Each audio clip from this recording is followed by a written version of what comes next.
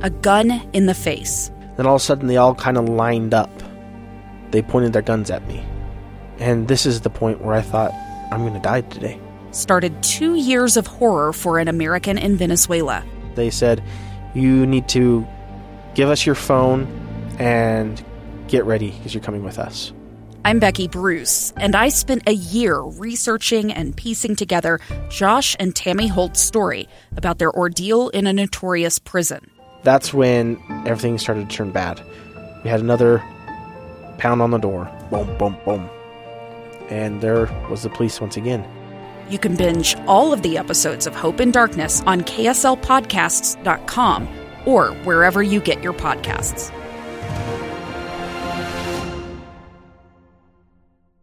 Welcome back to Live Mike. Let me take just the next few moments to walk through the remainder of this interview that caught my attention, and honestly, I was captivated. It took place on CBS, and it was a 60 Minutes interview conducted by Dr. LaPook, and the subject of the interview was Dr. Anthony Fauci. A number of questions were asked about testing, about masks, about all the things that you and I have become familiar with in terms of conversations about COVID-19 and battling this pandemic. And then towards the end of the interview, there were a few questions that were really things that I had not before considered, and to be honest, break my heart a little bit, that are so necessary. The interview, which for the most part took place seated, indoors, and I think there were some back patio questions asked, but then there was a portion of the interview that moved outside and followed Dr. Fauci on a walk along a canal with his wife. They weren't alone on the walk. In fact, they were accompanied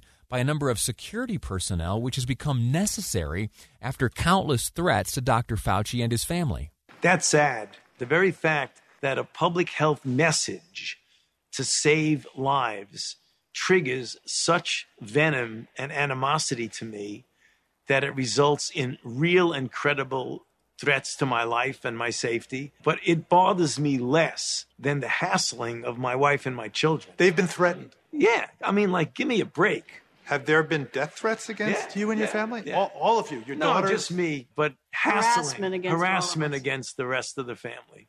Can you imagine that? Can you imagine being in a position of public health like Dr. Fauci? He's worked how many decades now? He has brought about plans to combat the world's pandemics that we have seen, epidemics, some viruses that he and his team and his vaccination laboratory work tirelessly to preemptively combat. And somehow he today finds himself on the receiving end of death threats. Is this coronavirus so novel and so taxing on us that for some it leads us to lose our minds and threaten the life of someone in his position and harass his family?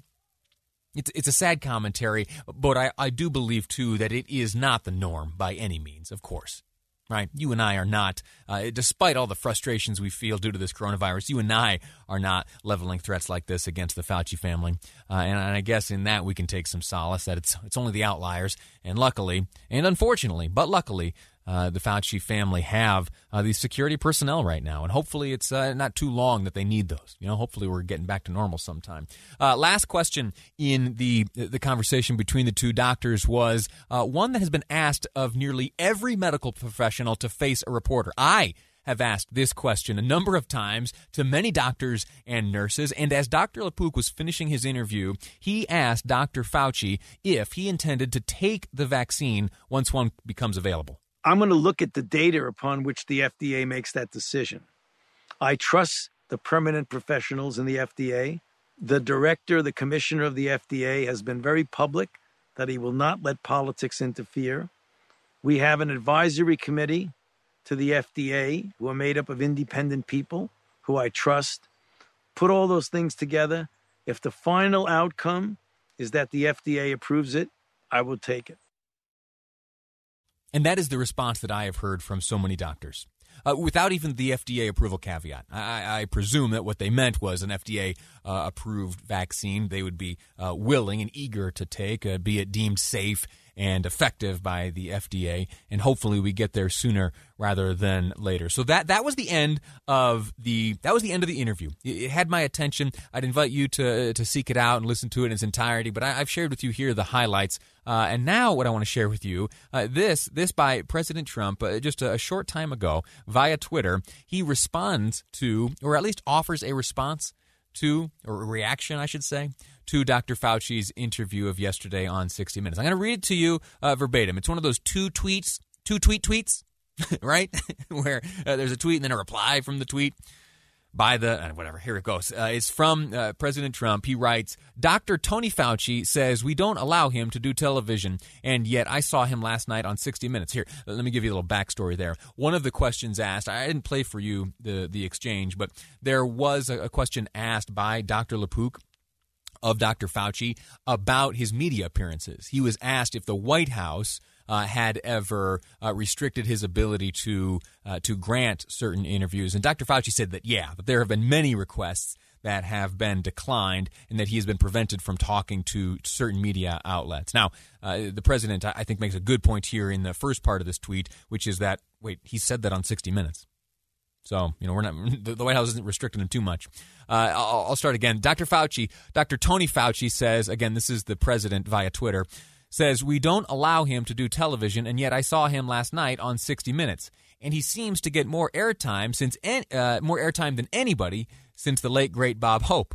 All I ask of Tony is that he make better decisions. He said no masks and let China in. Also, bad arm. Well, what does that mean? Bad arm. Why does he say that? Well, in the second tweet, the reply to the first one, the president continues, P.S. Tony should stop wearing the Washington Nationals masks for two reasons. Number one, it's not up to the high standards that we should be exposing. Number two, it keeps reminding me that Tony threw out perhaps the worst first pitch in the history of baseball. Baseball's capitalized for some reason. Pretty petty, right? That is a reference, of course, to the Nationals game.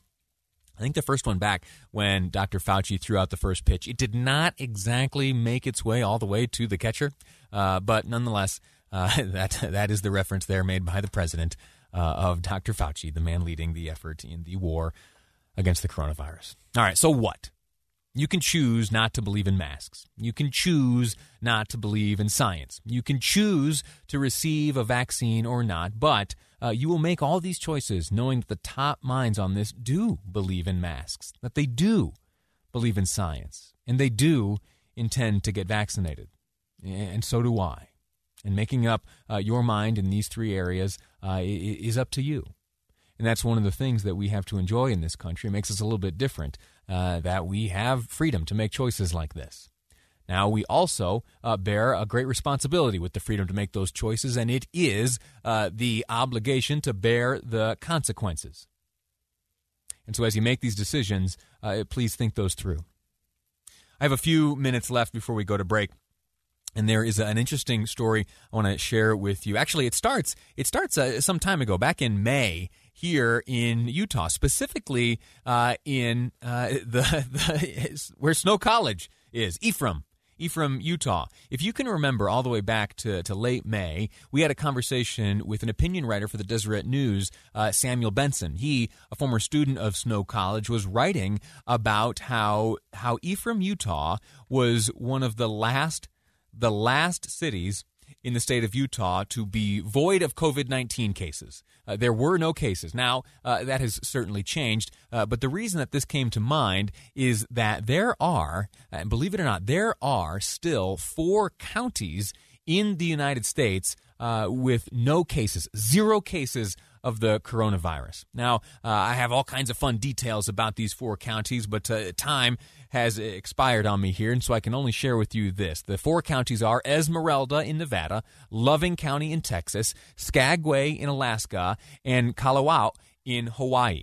Now, they're all relatively remote. They have relatively low populations. There are many reasons that it makes sense that these 4 remaining counties would be the ones without any COVID cases. But the one that most caught my attention is the county in Hawaii. Now, why is that so interesting? Well, it turns out that Kalawao County was founded to keep Hansen's disease, also known as leprosy, from spreading in Hawaii. The secluded community on Hawaii's most inaccessible island is among the only places. In fact, it and 4 other counties alone have yet to be infiltrated by the COVID-19. Now, real quick history on this leper colony. In 1865, the Kingdom of Hawaii passed a law forcing, and I'm drawing this information from a fascinating ABC News article. The Kingdom of Hawaii forced patients with Hansen's disease into this isolated settlement.